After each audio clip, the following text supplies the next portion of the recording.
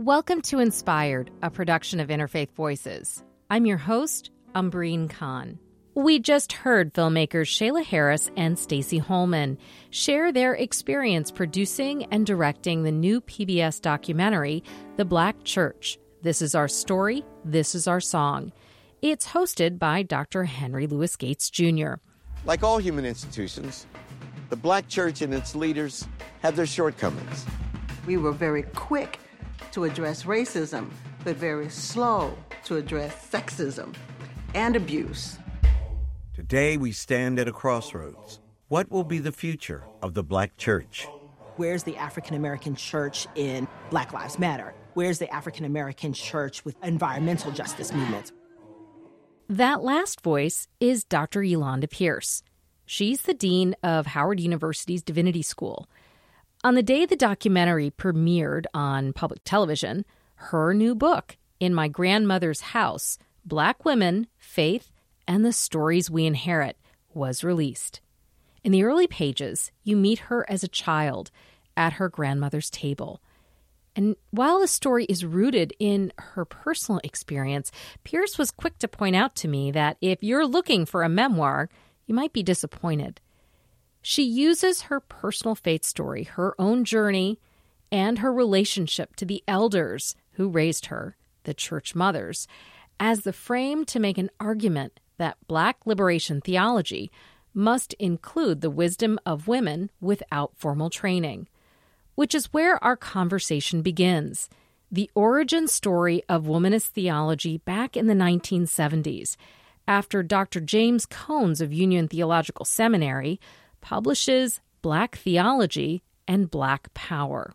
We see in the 1970s some Black theology being written for the first time, as well as feminist theology. But the Black theology excluded the experiences of women, and the feminist theology excluded the experiences of women of color. So womanist theology was born as a way that Black women were able to take seriously race, class, gender, sexual orientation, all of the realities of their lives and experiences, and create a theology from that. So tell me about the process. What led you to write this book now? So I wanted to interrogate who gets to do theology. That's really the heart of my book. I explain to people it's actually not a memoir. While the stories are drawn from my life, I am not, in fact, trying to tell a comprehensive story of my life. What I want to do, though, is introduce people to my grandmother and to the church mothers who raised me in my faith. And I wanted them to know who these women were, because for me, they embody the best of the Black theology tradition. The greatest theologians I have ever known are these Black women. They were older Black women. They had no formal education. They certainly had nothing that we would call theological training, by which I mean a divinity school or a seminary or a college. And yet I find myself drawn again and again to their wisdom. So I wrote a book so that people can think about how in their own lives, there are these repositories of theological wisdom they had never considered. I feel like the focus on Black women and their role and contributions to a whole set of areas of life has really been a focus over the last year. So I think that people have been paying attention to the ways in which Black women have helped to shift the political discourse. We can't talk about this prior election without taking seriously the work of someone like Stacey Abrams and what happened in Georgia and the fact that more Black women have entered into Congress. But for me, that's actually part of the problem. Black women are taken seriously when they do the work for other people. But they are not taken seriously when they are speaking and writing about their own experiences. We would not know who Stacey Abrams is. She is the daughter of ministers. She herself has a womanist theological story, but instead people really talk about her and describe her as a tool or a means to change politics in Georgia. Black women get to own their own stories that are not connected to what we do for white people. is that part of why you felt the need to write this book now? Absolutely. I think there were a few things happening, certainly socially and politically, that led me to write this book now. But it really had to do for me fundamentally with who will tell these stories, and can we make sure that these stories are inherited, that they're passed down. We are watching as we are losing a generation of our civil rights leaders. We have seen some of the major figures of the civil rights movement, certainly including someone like John Lewis, pass away within these last couple of years. We will see that entire generation, honestly, die within the next 5 to 10 years because of their age, the ones who were fortunate enough to live as long as some of them lived. And so I am very much so concerned with who inherits, who passes down the stories of this amazing leadership. And I want to tell that from the perspective of Black women who were doing the leading, Black women who were creating the theology, and hopefully the inheritance of that by others who are open to these stories of freedom and liberation. You are the dean of Howard Divinity School. You are the first person in your family, first generation college graduate. And you're just not a first generation college graduate. You're like a first generation superstar. Okay. Thank you. You're so kind. So I'm struck by the fact that you went to an Ivy League. You have attained the credentials and the respect of an academy to be able to introduce the scholarship, which is saying, hey, academy, hey, people, there are other sources of knowledge not drawn from the academy. For me, those accomplishments are only for this purpose, that I am broadening the scope of how we do the work within my academic discipline, which happens to be theology. And so the experiences of these African-American women, my grandmother, and then the church mothers, which is a particular designation within the tradition in which I grew up, I want to introduce them as important for how we do the work of theology, so that we don't only believe that the people who have PhDs get to do theology, but that in fact the wisdom of the elders are always on the table for us to expand our knowledge base. I wonder if the dual messaging that's out there, get as much education as you can, be as credentialed so you can compete, has also in some ways led to an internalized diminishing of the wisdom that has been passed on from our mothers. I think that's exactly right.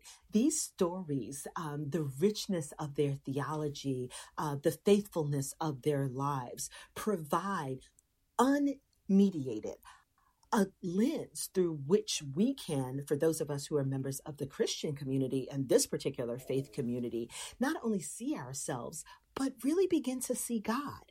And so we have the concept of the Imago Dei, which is made in the image and likeness of God. And so I affirm that all the time, that all of God's children, all of us, all of humanity are made in God's image and likeness and are beloved by God. But there wasn't a space for me growing up and throughout my academic career to see where Black women fit into that. And so the reason I write this book is to give Black women a chance to explore how they were made in the image and the beauty and the likeness of God, to tell their stories, to share part of my own stories, because that is the center of my faith. And I don't need that mediated by a theologian who lived 400 years ago. I want to allow these women to speak for themselves. You mentioned the church mothers. Tell me who the church mothers are. So within the Holiness Pentecostal tradition, there would be a mother's board. It was a group within the church. The church mothers were often older elder women. They may or may not have had children, but what was clear was that they had reached a certain age. And with that certain age was the assumption that there was a wisdom to them, a dignified, regal presence. In my tradition, they often dressed all in white every Sunday. And so these church mothers were the real power dealers and the power brokers in the church. I watched these older Black women wheel and deal in significant power. And they were the repository of wisdom, but they were also spiritual workers. They were called to pray. They often led the times of fasting within our church. They prepared the communion elements. And so they had ritualized a religious function. Unfortunately, we've really gotten away from that. And so many churches, even within the Holiness Pentecostal tradition, don't have this anymore. It is something that is dying. And I wanted to tell the story before, in fact, in another generation, we look up and there are no more church mothers or there's no more church mother board. Why is that? One of the forces leading to the demise of the church mother board is the glorification, I want to even say the deification of youth in our culture. And so no one wants to be called an elder. No one wants to be a mother. They're happy to be called a deacon or work in some other role or capacity or lead a program or lead a youth program 60, 65, 70, 75. Even the women who are fortunate enough to live to that age don't even want to admit it or are very much so. There is so much truth being spoken right now. Yes.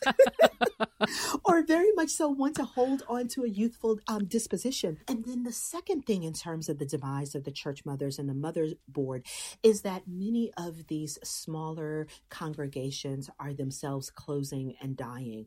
There is a certain kind of emphasis on the Black megachurch and the Black megachurch, even if it doesn't itself have thousands of members, it styles itself after the megachurch of 15,000 people or 20,000 people. And again, where the culture is very much so on the music and the pastor and all of those things that are wonderful.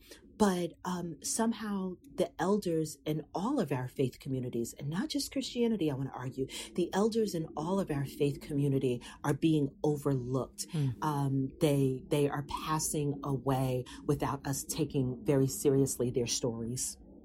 In the book, write about the Holiness Pentecostal church experience that you had as a young child, which is very different from other traditions. Pentecostalism itself was this fascinating space that allowed the women, particularly in the African American tradition, a way to step into that pulpit, to stand up and lead.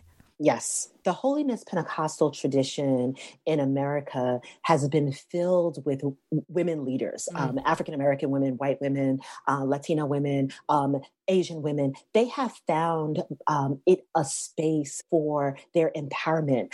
I think the reason for that has to do with the emphasis in those traditions on the Holy Spirit. So there's a lot of language within Trinitarian Christianity with emphasis on God as Father, Jesus as Son. But the Holy Spirit can be rendered in feminine terms. And so I think so many women found the Holy Spirit empowering, found a place where they could call on the comfort of the Holy Spirit to justify their leadership, to empower them to preach, to teach, to minister. So you have a great number of women leaders within the Holiness Pentecostal tradition going so far even to found their own churches and denominations to say, if there is no space for us within these other denominations because men are excluding us, we will find a place of our own. We will create our own table. And so they did. And so you have someone like Mother Ida Mae Robinson, again, a church mother who founded her own denomination and ordained herself and ordained other women to the position of leadership. And that is a denomination that is still with us today. There might be a bit of a disconnect between who's in the pews and who's behind the pulpit. Absolutely. And the disconnect is actually very startling. Something like 80 to 90% of the membership of Black churches are Black women, but it's the reverse for the leadership. That something like 75, 80% of the senior pastor, the main leader of the congregation are Black men.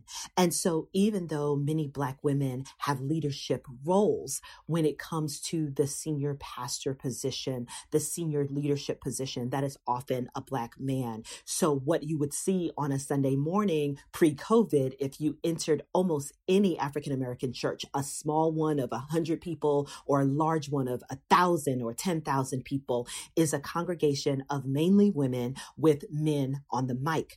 And so the church mother role was a role that was actually essential. It had a name. It indicated that this woman was a leader. She was the most senior woman leader within the congregation. So I am happy, yes, that so many African-American women have different positions. They are doing church education. They're doing social outreach. Many of them are leading the bereavement ministries or leading the various ways that the church outreaches to the community. They are doing justice work as an arm of the church, but we still see fundamentally that the senior pastor role is an African-American man.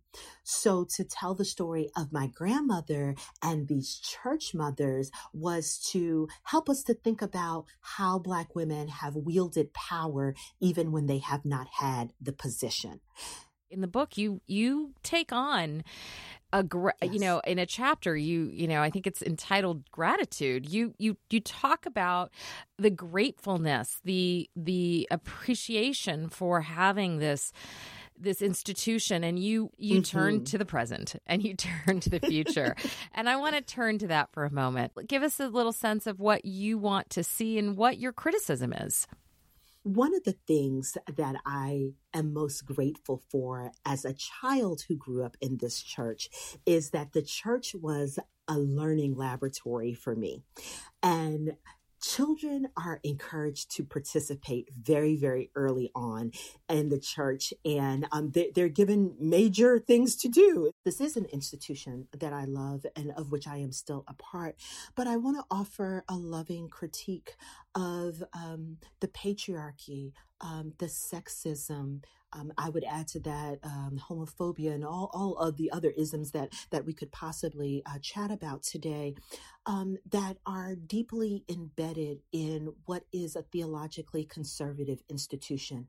The Black church is liberal in terms of social issues, but it is a deeply conservative theological movement. And so I think you see that within the pages of the book, that I pay homage to all that is lovely and kind that I experience, that has made me the person that I am today. But I also want to be very, very clear about the fault lines and to say that you can hold that tension together, that you can love something like a faith, like your religion, and you can also call it to be a better version of itself. I love the Black church, but it has been guilty of theological malpractice at times. Are you concerned at all about, at this time, in this moment, from within the community resistance, or is that chapter of attempting to quiet the criticisms internally, has that faded? So no, I'm not at all concerned about the critique that will come to bear on me. Because I think that my life has been a faithful witness. At a certain point, you show people the receipts. And so I've worked to make the church better, even as I'm not afraid to critique where it has been wrong and where it has fallen short.